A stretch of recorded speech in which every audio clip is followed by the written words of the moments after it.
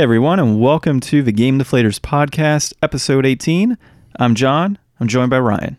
Hey everybody, here at the Game Deflators podcast, we like to talk about games that we recently picked up, games that we're currently playing, and as always, our patented, ever-loved inflation-deflation challenge. This is where we take a look at a game on John's shelf, and we see what it's going for in the market right now. And we see, hey, does this game suck? Is it really worth paying that much for? I mean, it didn't even come with the guidebook. It doesn't even have the original box cover. Is it really worth that much money? In fact, the one we played today was loose. So I'm going to go out on a limb and say it's not worth it. But I guess we'll find out, man. All right. As always, we start with our pickups for the week.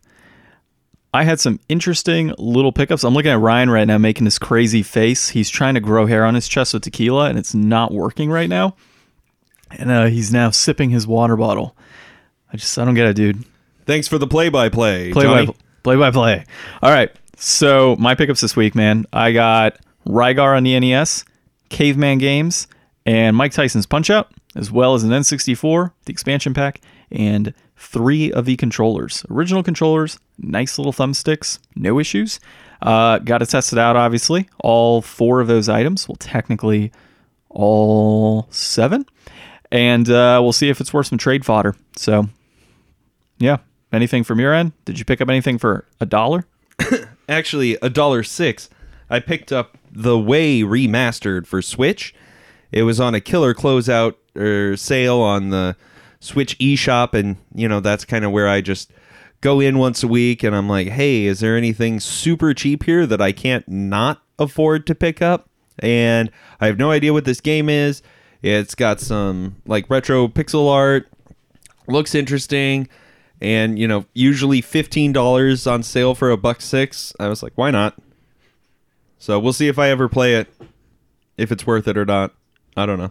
That's generally your rule of thumb. It's $1. It can't be any worse. I mean, how can you afford not to pick it up for that price? Really? I mean, if you added up all the games that I picked up for super cheap that I've never even touched, I mean, I might be able to afford something even better on sale by now.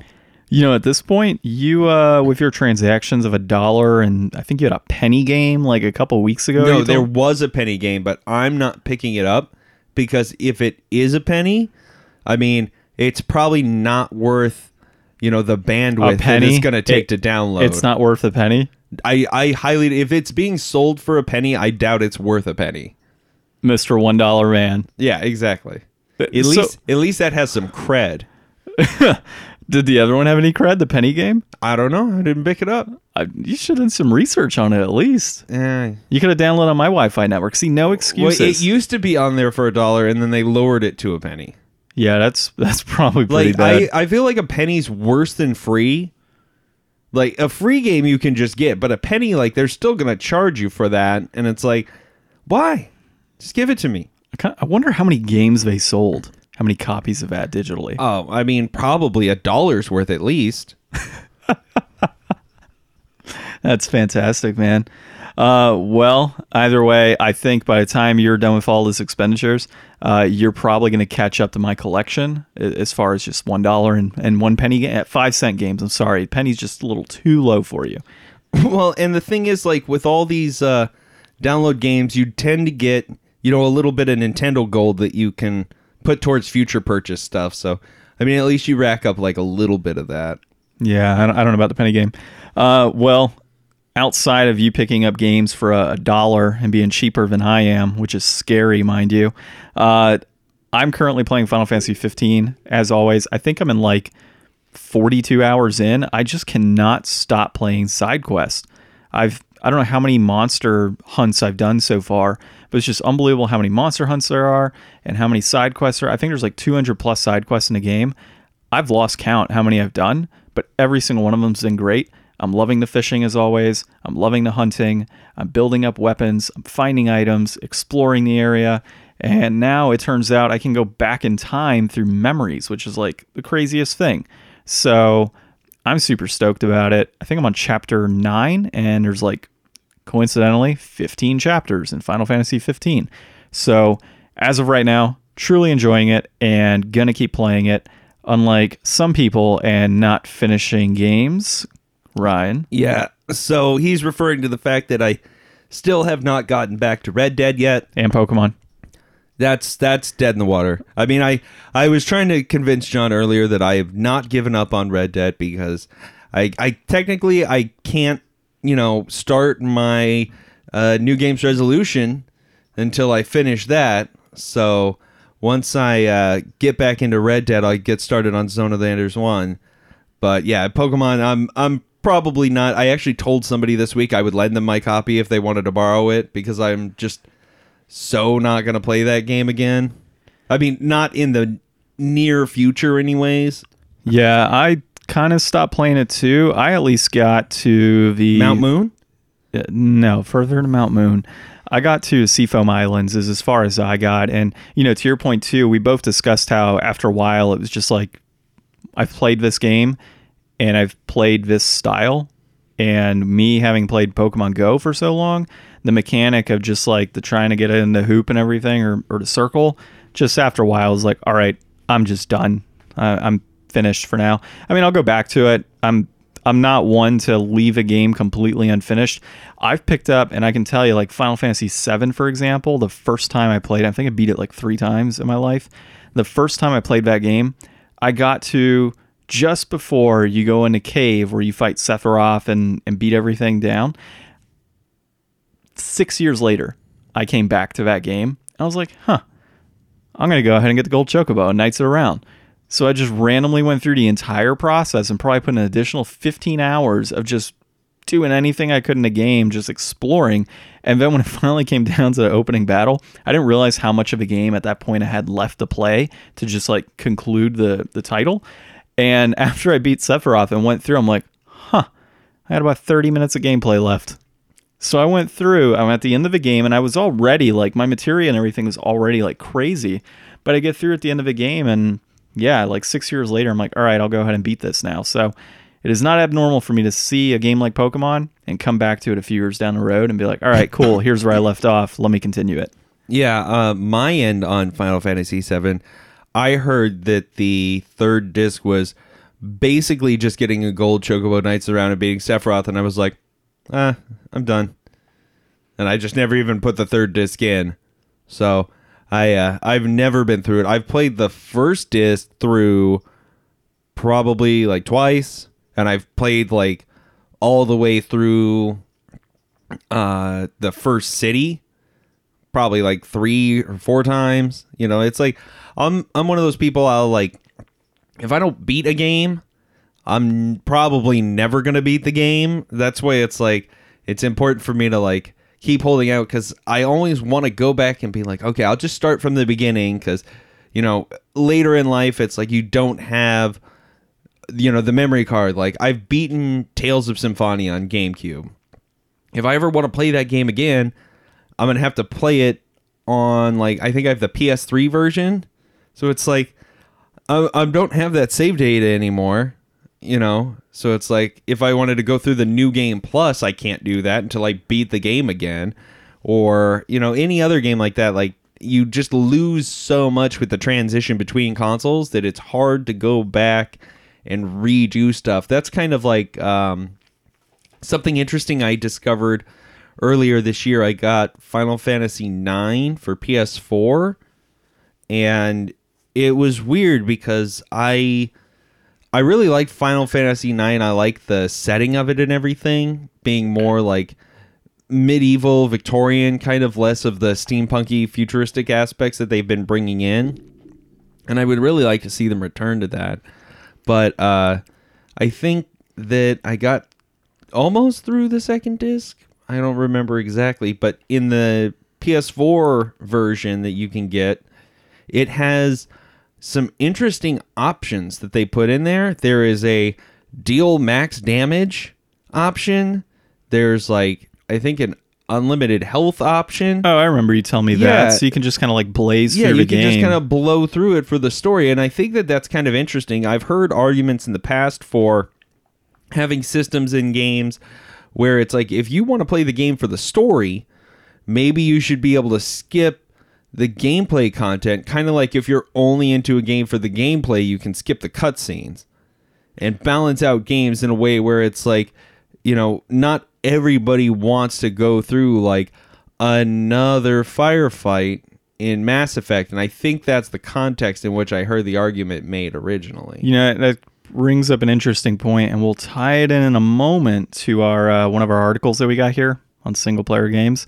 But back to kind of what you're playing. So you're obviously kind of holding off on Red Dead for a while. You're holding off on Pokemon essentially indefinitely for the time being. And then I know we played some Smash after the podcast last week and had some fun. You kicked my ass, even with a GameCube controller hooked up, which was crazy. I'll blame the alcohol.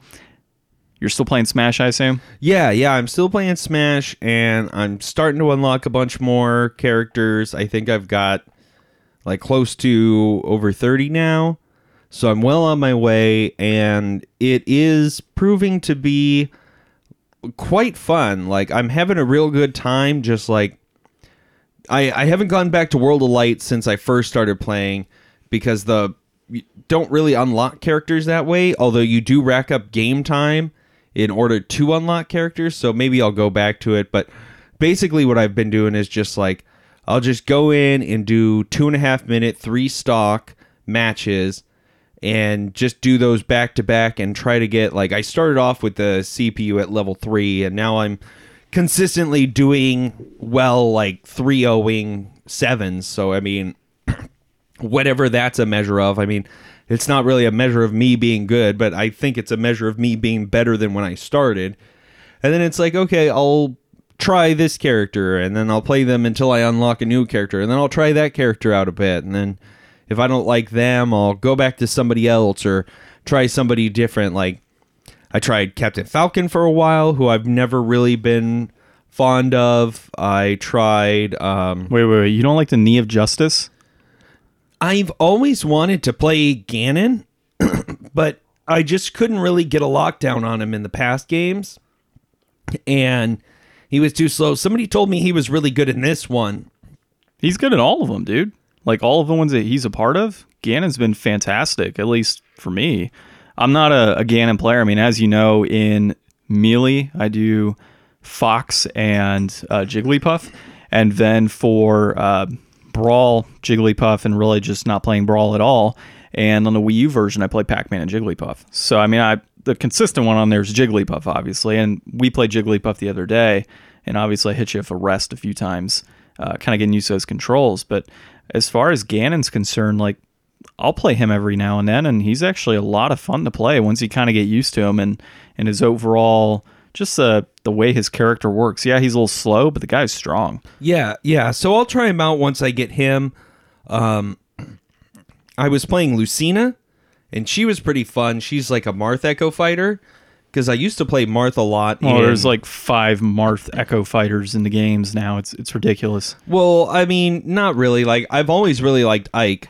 I think Ike is a pretty strong, fun character to play.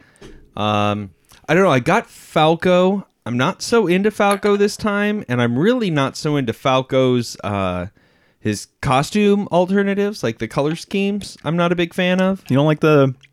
Oh, you're talking Falco. I was thinking Captain Falcon for a second. I was going to say... The all-gold Captain Falcon? No, sir. The pink and white Captain Falcon.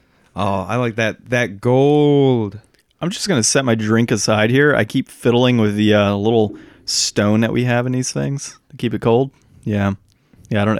It might come through on the podcast, just a clinging coming through. I'm having a good time, and I like how you can fail to beat a character, and then you can just jump in on the other game mode, and you can just go to this like place where it racks up all the challengers that you failed to defeat in the like deathmatch 1 stock to unlock them. Mm-hmm. So you can go back in and get those characters. Rob took me a few times to try to beat. I don't know what the stage is. I think it's like a Bomberman stage. that you have to fight him on to beat him, but it's like I keep getting like I try to chase him up to the top level, and then he just up tilts me and just blasts me off the screen like every time, and it was so annoying. That reminds me of annoying characters. Another one that I absolutely love to play, at least in the Wii U version, is Duck Hunt. For whatever reason, man, just sitting in the corner and just poaching people with that can is absolutely hilarious with Duck Hunt. Yeah. And throwing frisbees. Or no, not the frisbee. It's the whatever I don't know what it's called, man. The skeet disc? Yeah, that thing. It's hilarious, man. Clay pigeon. Yeah, pretty much. So this is a bridge into our news topic. You're talking about the Switch and Smash Bros. Let's bring up a really, really stupid rumor that came up not too long ago. And I mean, we're going to say stupid now, but if this actually occurs, we're going to be eating our words down the road. So the article, we found it on N4D, and it says that Nintendo will release handheld-only Switch model in 2019. PS4, Xbox One to receive price cuts. Pachter. I believe that's how you call it. And it's industry and analyst Michael Pachter believes consoles will get their prices slashed this year to continue to drive sales. Well, Michael Pachter, dude, I can tell you, is pretty much doing no shit. Dude, of course consoles are going to get slashed in 2019. They're looking to release the next one. I mean, they're probably going to be announcing the next-gen consoles in 2019. So the fact that he's even saying, oh, it's a rumor, I mean, I would say it's a definite. We haven't seen a price cut for these consoles. Well, I think it's not technically a rumor. Like, if you're an industry analyst, like, I mean, I don't know necessarily if you doing your job is starting a rumor or if it's just a prediction or if there's a real difference between rumors and predictions. Even a prediction. I mean, really, is it even that thought out of a prediction to say consoles are going to get cut in price? I mean, it is really an inevitability, but I think at this point it's referring to, like, the Xbox One Scorpio and, like, I don't know if the PS4 Pro has already had price cuts since its release. No, I don't believe it has. I think it's been sitting at $400. You know, the original consoles have obviously gone down in price since they've come out with this, like, Gen 2 of this gen, which is kind of one of those things that I hope, you know, if I was going to go back and add to the what we don't want to see again in 2019 and expand that to what we don't want to see again, like, maybe don't come up with another mid-gen bump or do come up with another mid-gen bump, but I'm going to wait for that. Like, I'm not going to do a day one PS5, although I think the PS5 will probably be pretty awesome, and I'm almost assuming that it's going to have PSVR. Have we talked about this, or have I talked about this with other people? We talked about PSVR together, like off the podcast. We've discussed it, but nothing. Yeah, like if I was in industry analyst and I had a prediction to make, I'd be like, yeah, PS5 is probably going to come out with, like, integrated VR as a feature. Like, we all know that Sony's working on their second gen PSVR. They're going to update their controllers so that you don't have those blue and pink light ball things anymore that suck, and they're going to make the screen definition better. They're actively working on reducing motion sickness so that it can appeal to a wider audience. They've got a already backlog of over 300 PSVR titles that you can have access to. I mean, they just did a 3-part series on VR game on game theory that was really interesting, and it's like VR is spreading in ways now that it's like becoming more and more mainstream. Like, to not have that integrated fully into, like, some hyper expensive release version, and especially with the way other technologies are going, like the iPhone 10 was like $1,000 phone.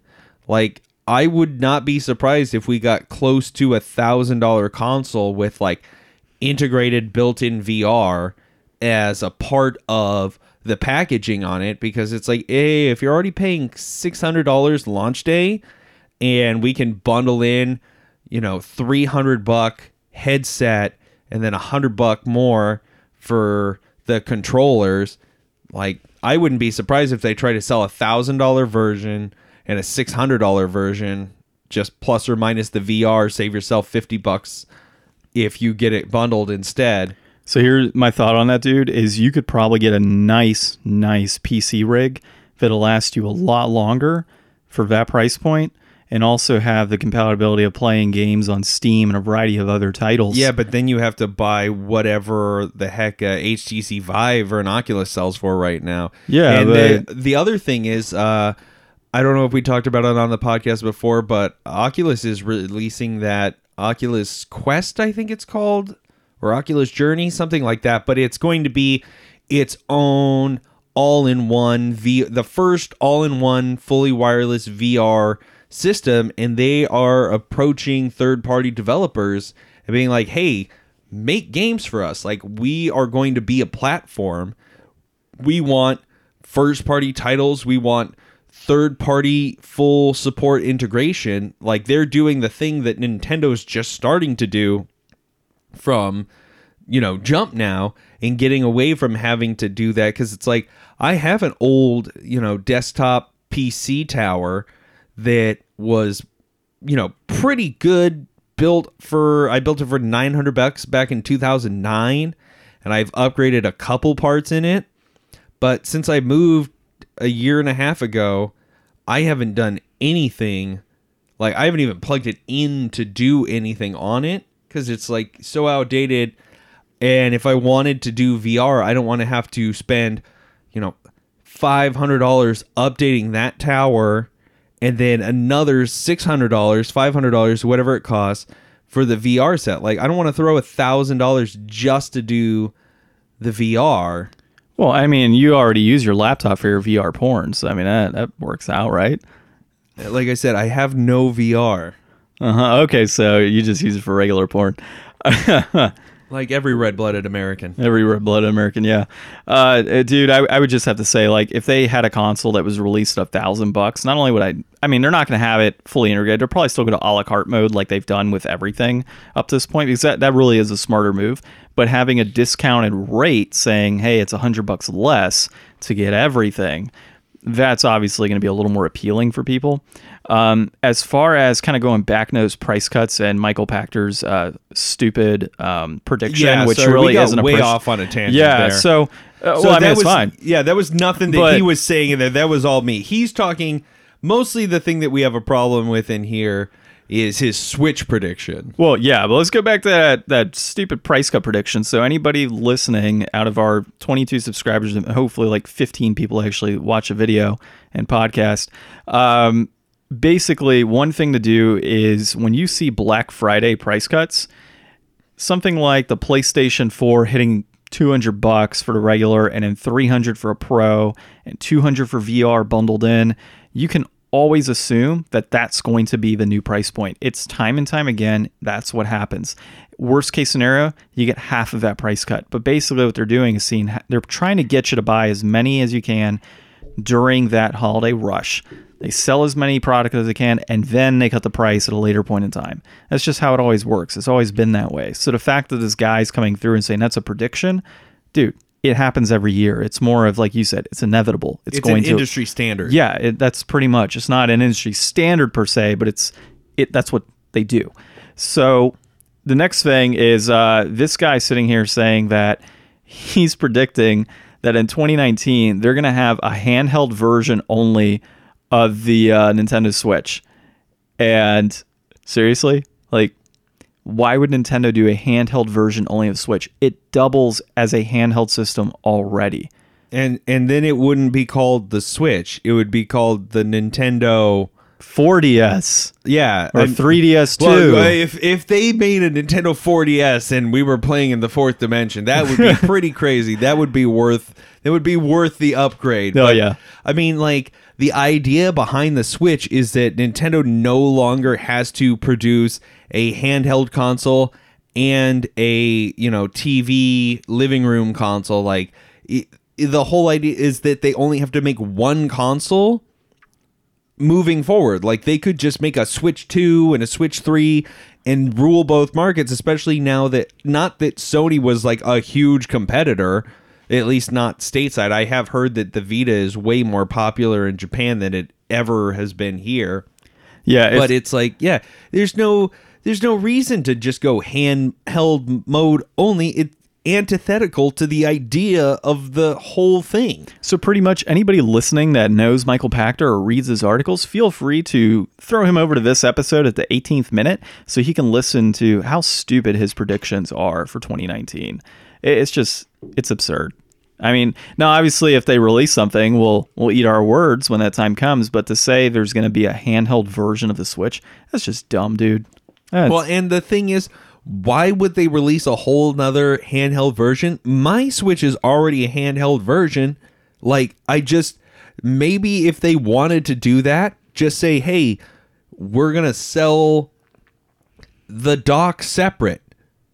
Just make a version that comes without the dock and comes with the power cable. Like, don't make the mistake that they made. So they're cutting the D. That's what they're doing. Yeah. Like, I think didn't they release like a version of one of the 3DS XLs or something that didn't come with a power cable? Yeah, because they were like, well, was it the 2DS or, yeah, it was a 3DS XL, I think. They're like, well, if you already owned a 3DS and you're just upgrading to the XL, you don't need a power cable. Like, really? I don't recall. I think they did drop the price slightly, though, so that way if you wanted to buy the power cable, you could, which is kind of smart in that respect, because, yeah, if I'm upgrading and I've already got the power cable, I don't want to spend $15 more to get another one. Well, yeah, but it's one of those things, like, if you do that and you're going to, hand me down your old one to your little brother, you might as well both be able to charge it. It's like, I don't care how many cell phones, I break or, replace or whatever. It's always nice to have like another USB wall adapter lying around.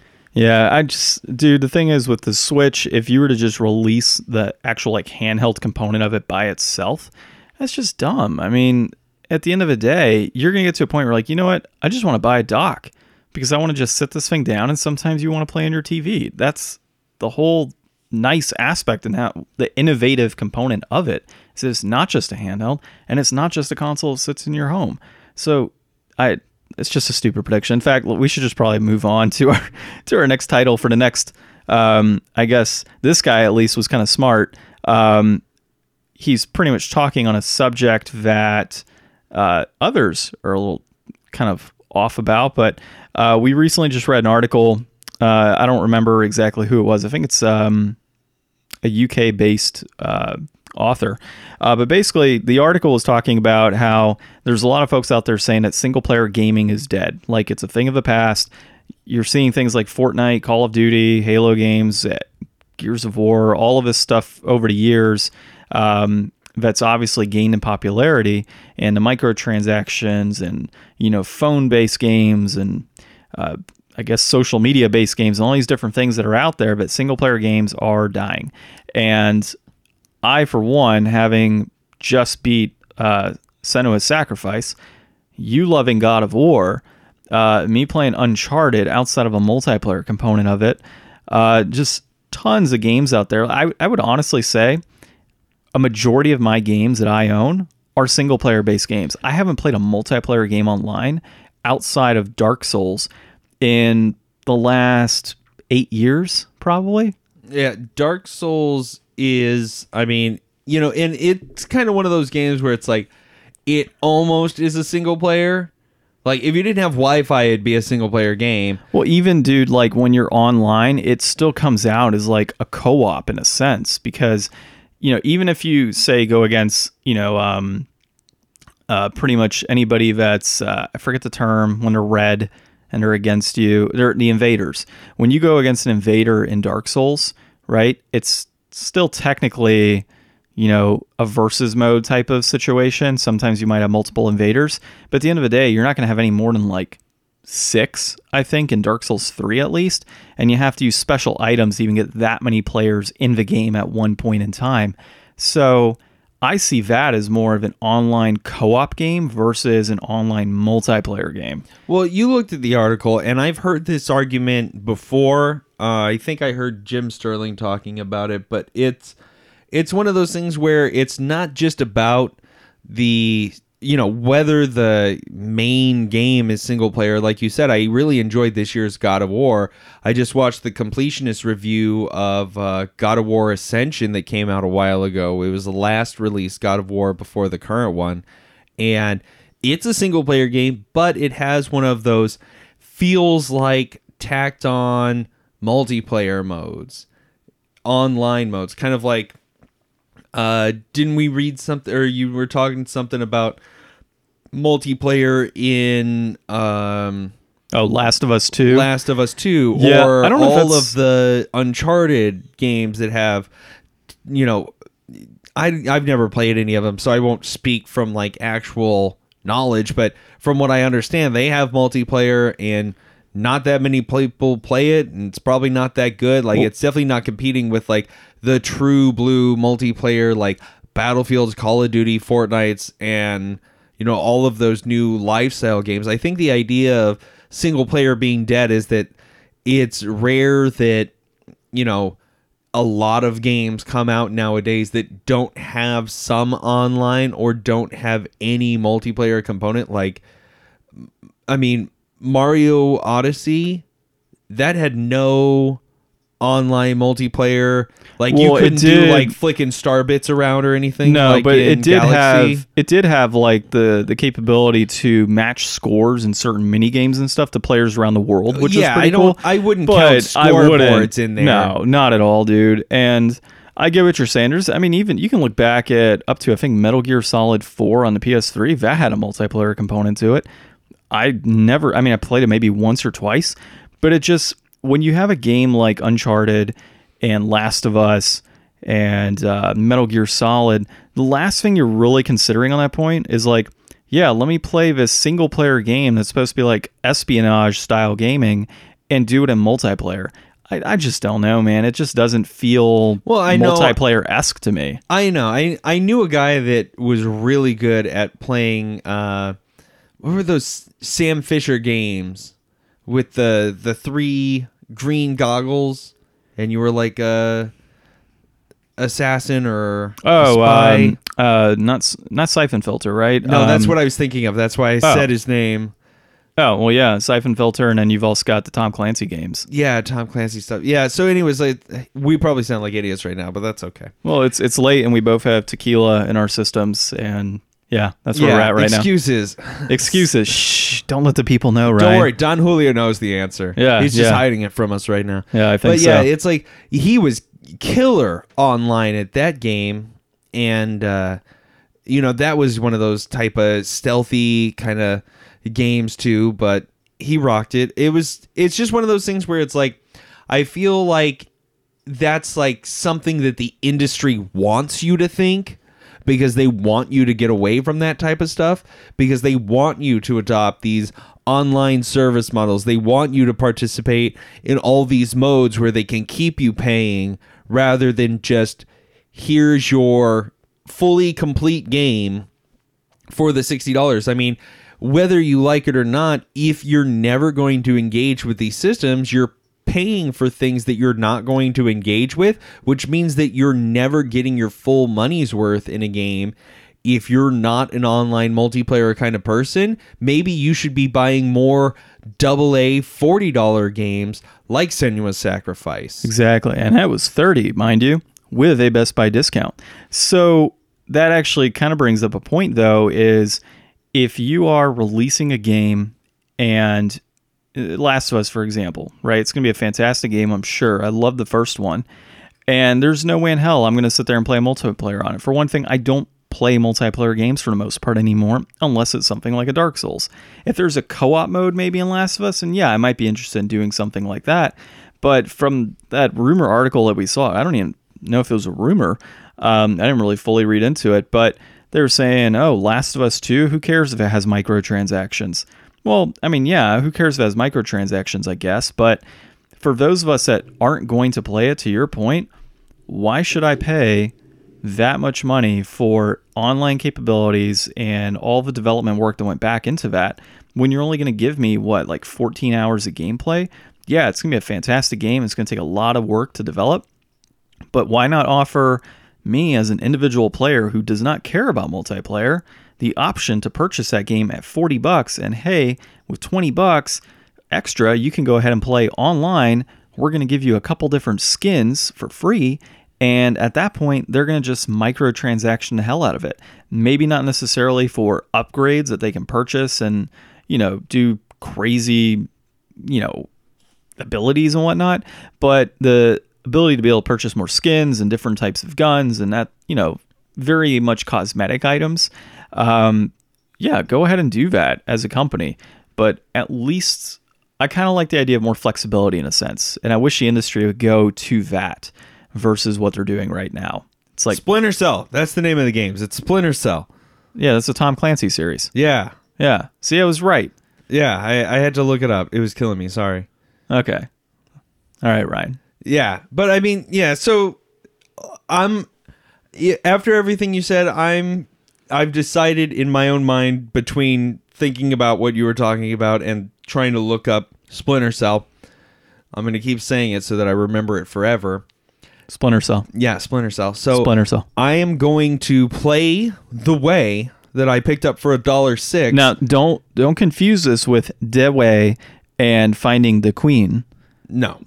Don't confuse with that. This is totally different. I'm going to play that, and I'm going to see if it has any hidden multiplayer elements or if it is indeed a fully single-player game, and I'm going to see if I get all my $1.06 worth out of that full experience, because every time I've bought these cheap, easy going games that are not stressed about trying to be like AAA franchise, trying to set up a whole new market for, okay, it's got to be always on live. You got to have, a whole group. Like me and my friends aren't even playing as much Red Dead Online as we thought. And I was talking to them about it over the holidays. And I was like, I really thought that we would all be on Red Dead Online all the time. But it's not like they're always on and I'm not there. It's just that not all of us are playing the way that we thought we would be. And it's not to say that Red Dead Online isn't great, because from what I played, I was having fun, but it's like I was having fun with my friends doing stuff that I could have just done in the single player. And for the most part, didn't really feel that much different or more advantageous to be online doing those things. Yes, I mean, it really comes down to, is it worth paying the extra money to have online capabilities, or would you have preferred to just purchase Red Dead and play the story and be done with it? And that kind of goes back to our discussion on Final Fantasy and having those crazy, 9,000 damage abilities and unlimited life right off the bat, and that you just truly want to enjoy the story.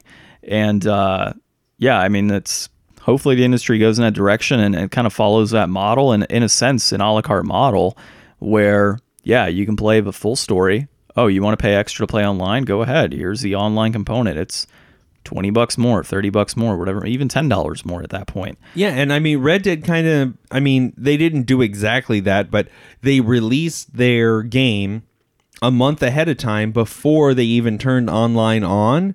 So it's like you could just have like that available and start selling $50 games, and then sell, 90% of the people are going to buy the online if it's only $10, and then like later on when you release a game of the year, you bundle it in, and then you get a fresh surge of people online again. Yeah, like me, because I'm too cheap to buy when it first comes out.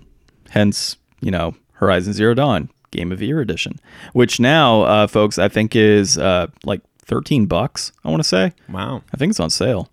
So definitely a good deal if you haven't played that game. Well, I've got nothing else to talk about on this subject, dude. I think it's time, as far as is it worth it or not worth it, it's time for our inflation deflation.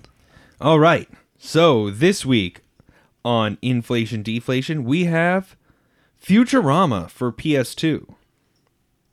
So Futurama for PS2, developed by Unique Development Studios, published in NA by Vivendi, Universal Games, and in PAL by CSI or Psy Games, I guess.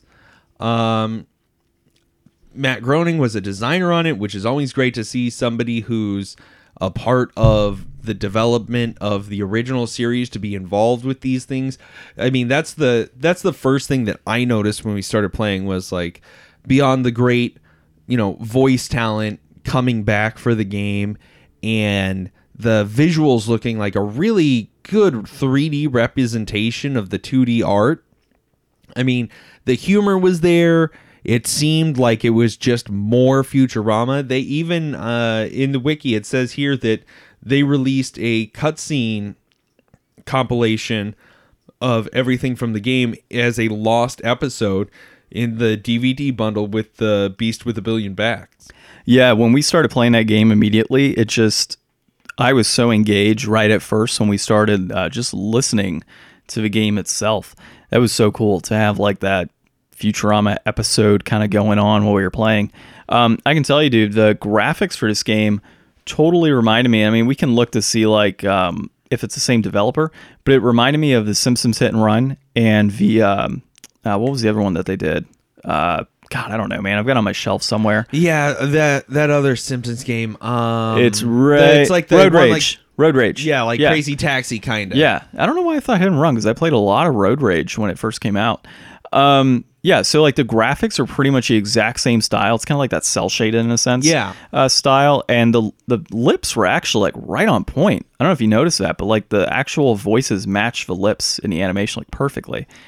So for me, at least in the short time we played, we should have popped in a memory card so we could have checkpointed at that place where we like lost all of our lives, which is crazy.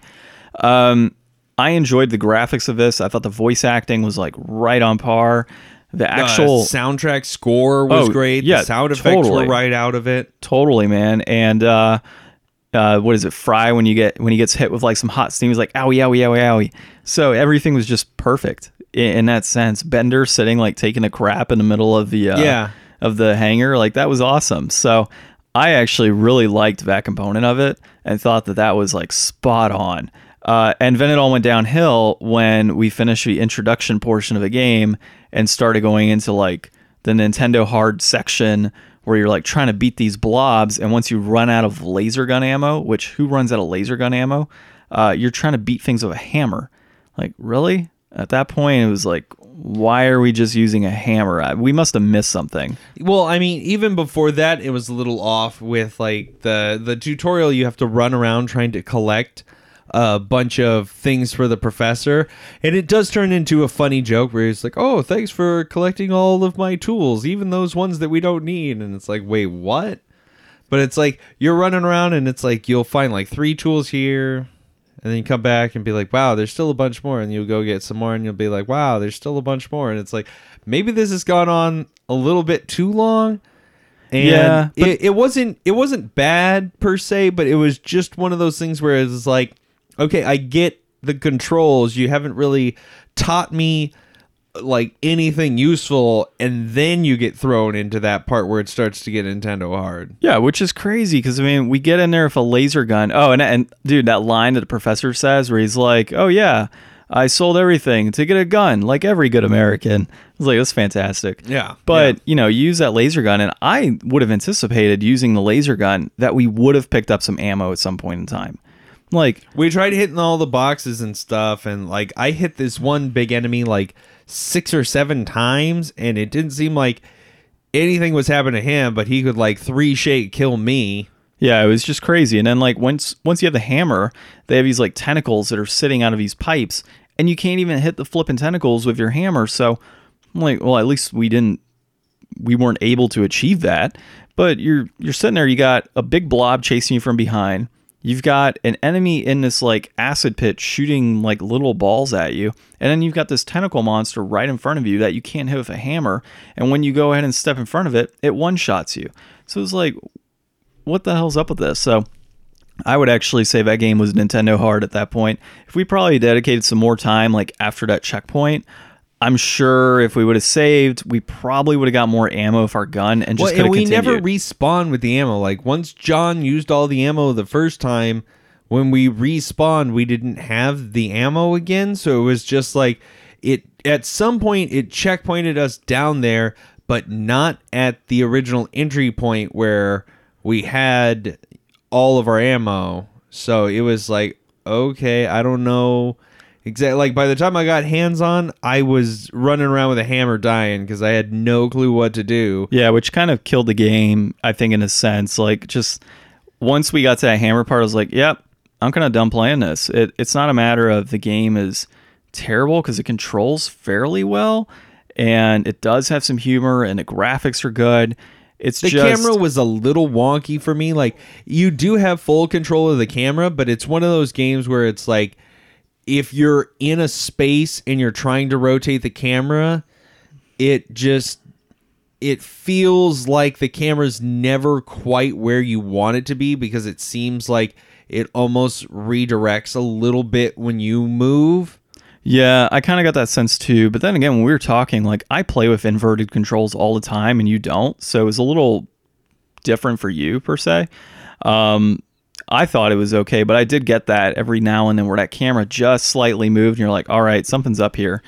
But yeah, dude, overall, I enjoyed it. It just wasn't where I would anticipate it to be for this game, and as much as it costs too. Well, and you all know by now, or if you're new to the podcast, thank you, but we only play for 30 minutes to an hour. And I mean, some of these games we get pretty far in. Like, we got at least halfway through or more through Monster in My Pocket. We got quite a decent way into Porky. Well, even Wampum. I mean, we got pretty far in Wampum. We almost as well. got all the way through Wampum. Like, we'll give these games like a good long shot if we're making progress and we feel like it's worth our time. But it's like, if we've been doing it for 30 minutes and there's some things that we really like about it, and then it's like, okay, well, what do we do now? Like, are we going to restart and do all that over again because we didn't put in a memory card? Like, we're not going to come back to this later.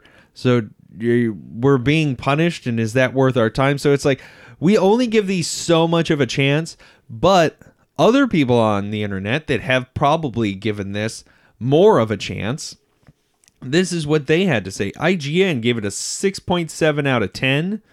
Metacritic 59. GameSpot 4.9 out of 5 on that one, right? GameSpot. No, out of 10. Oh, really? Okay, I thought they graded on 5s. No. Game Informer 5.25 out of 10. So it's 2-star on all game. Well, it's 2 stars out of 5 though. Yeah, it's missing a bunch of scores for the Xbox version. It seems like everybody mostly only did the PS2.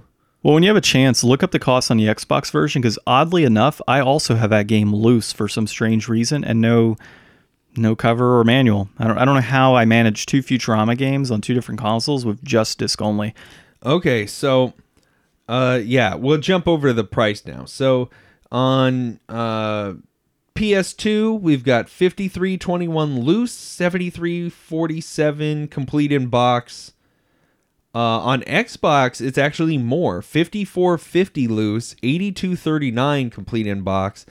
And I don't know why this is always the case, John. Maybe you can explain it to me and the audience, but the Futurama PAL PS2 version, $5.01, $6.21 complete in box. That's because our foreign friends are lucky as hell and have cheaper price points for some strange reason. There are PAL games that are super pricey, but yeah, I mean, I've noticed that too over the years. Like, sometimes I even wonder, is it worth just getting PAL copies of things?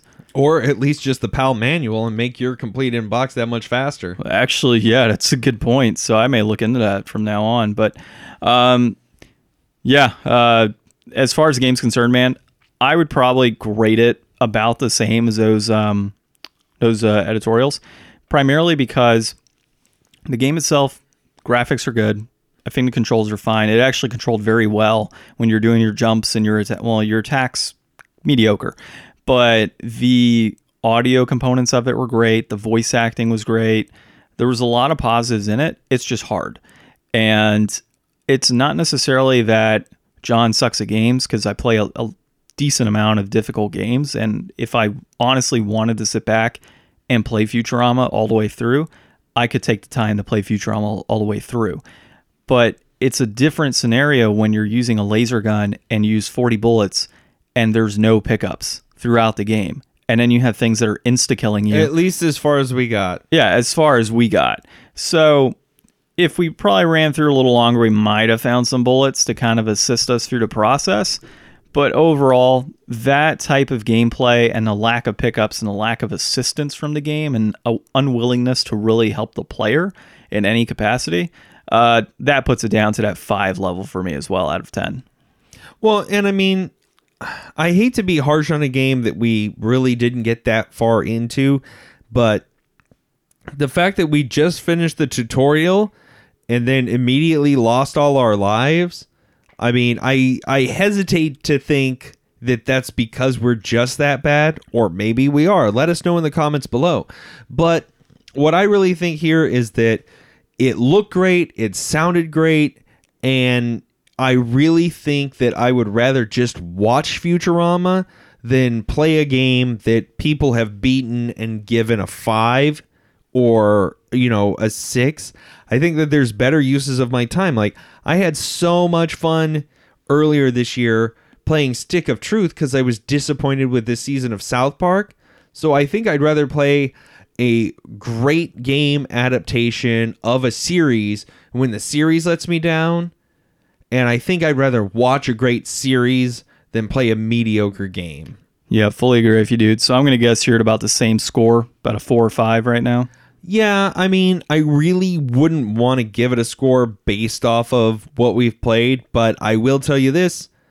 I think it's inflated, man. I can't imagine that this game has actually increased in value based off of the gameplay. I don't think that the game itself has actually gotten better since it was printed and boxed and sent out. Yeah, I think this game probably benefits from 2 things.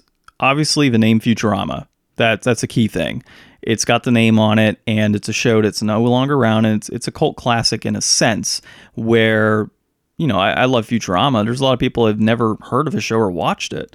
But it's got that, and then it's also got probably limited production, I would assume, as well. There's probably not a lot of copies of it compared to other titles out there. I mean, that's got to be the case. I mean, the one thing is I can say that from what we saw and what we did, that, the tie-in properties of what is usually like a shameless cash grab for video games, I think it's totally well done.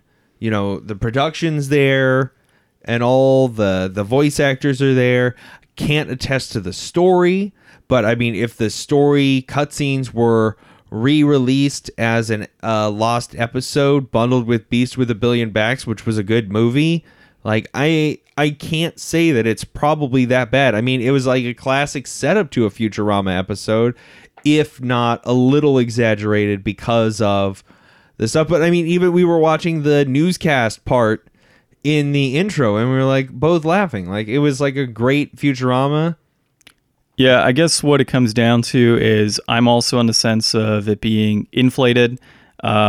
So with that being said, definitely not worth the $50 price point. Save your money and get Beast of a Billion Backs on DVD and watch a lost episode. Yeah, I mean, it's probably the best parts.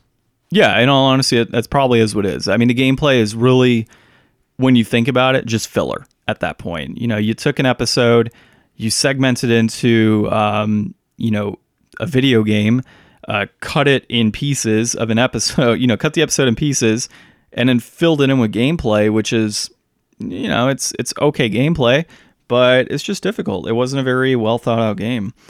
Are you looking something up right now to... Yeah, so you could go on Amazon and get Beast with a Billion Backs for $9.97. So save yourself $40, yeah, and get Beast of a Billion Backs and watch not only an awesome Futurama movie, but a lost episode. I think that's worth it. And pick up Stick of Truth. For like $10. Or Fractured Butthole. I'm sure that's probably also better. Ryan, coincidentally, also has a Fractured Butthole. Not yet. I'm waiting for it to go on sale digital. You're going to digitally sell your Fractured Butthole? No, I'm going to digitally buy Fractured Butthole. Oh, okay. Because I was talking about... All right. Well, so that's our inflation deflation segment. Next week, unlike the previous week, we actually chatted about a game that we want to play this go around. We've been dying to play this since like before Halloween just to randomly play it. So we're going to play Alien 3 on the Sega Genesis. I don't know if you pulled it up, but I want to say it's like $20 complete. I think mine's missing a manual, so obviously not super crazy. Might be like a $10 game loose, if I'm correct. Ryan has currently got the iPad of Truth out to pull up the price point for this. Alien 3 for Genesis, $9.50 loose. So it's about right on par, $10 roughly. So we're going to play that next week. It's a pretty fun game. I used to play as a kid all the time, and I enjoyed it, so hopefully you will as well. And we'll see if we can get pretty far in it. Yeah, I'm sure it'll probably be pretty good. All right, I think we kept this to under an hour. Yes, we did, which is great for anybody who has an hour-long commute. Hint, hint, some of our friends that work up north. There we go. So that being said, I'm John. And I'm Ryan. And we are the Game Deflators. We got it 2 weeks in a row, man. All right, we'll see you guys next time. Have a good one.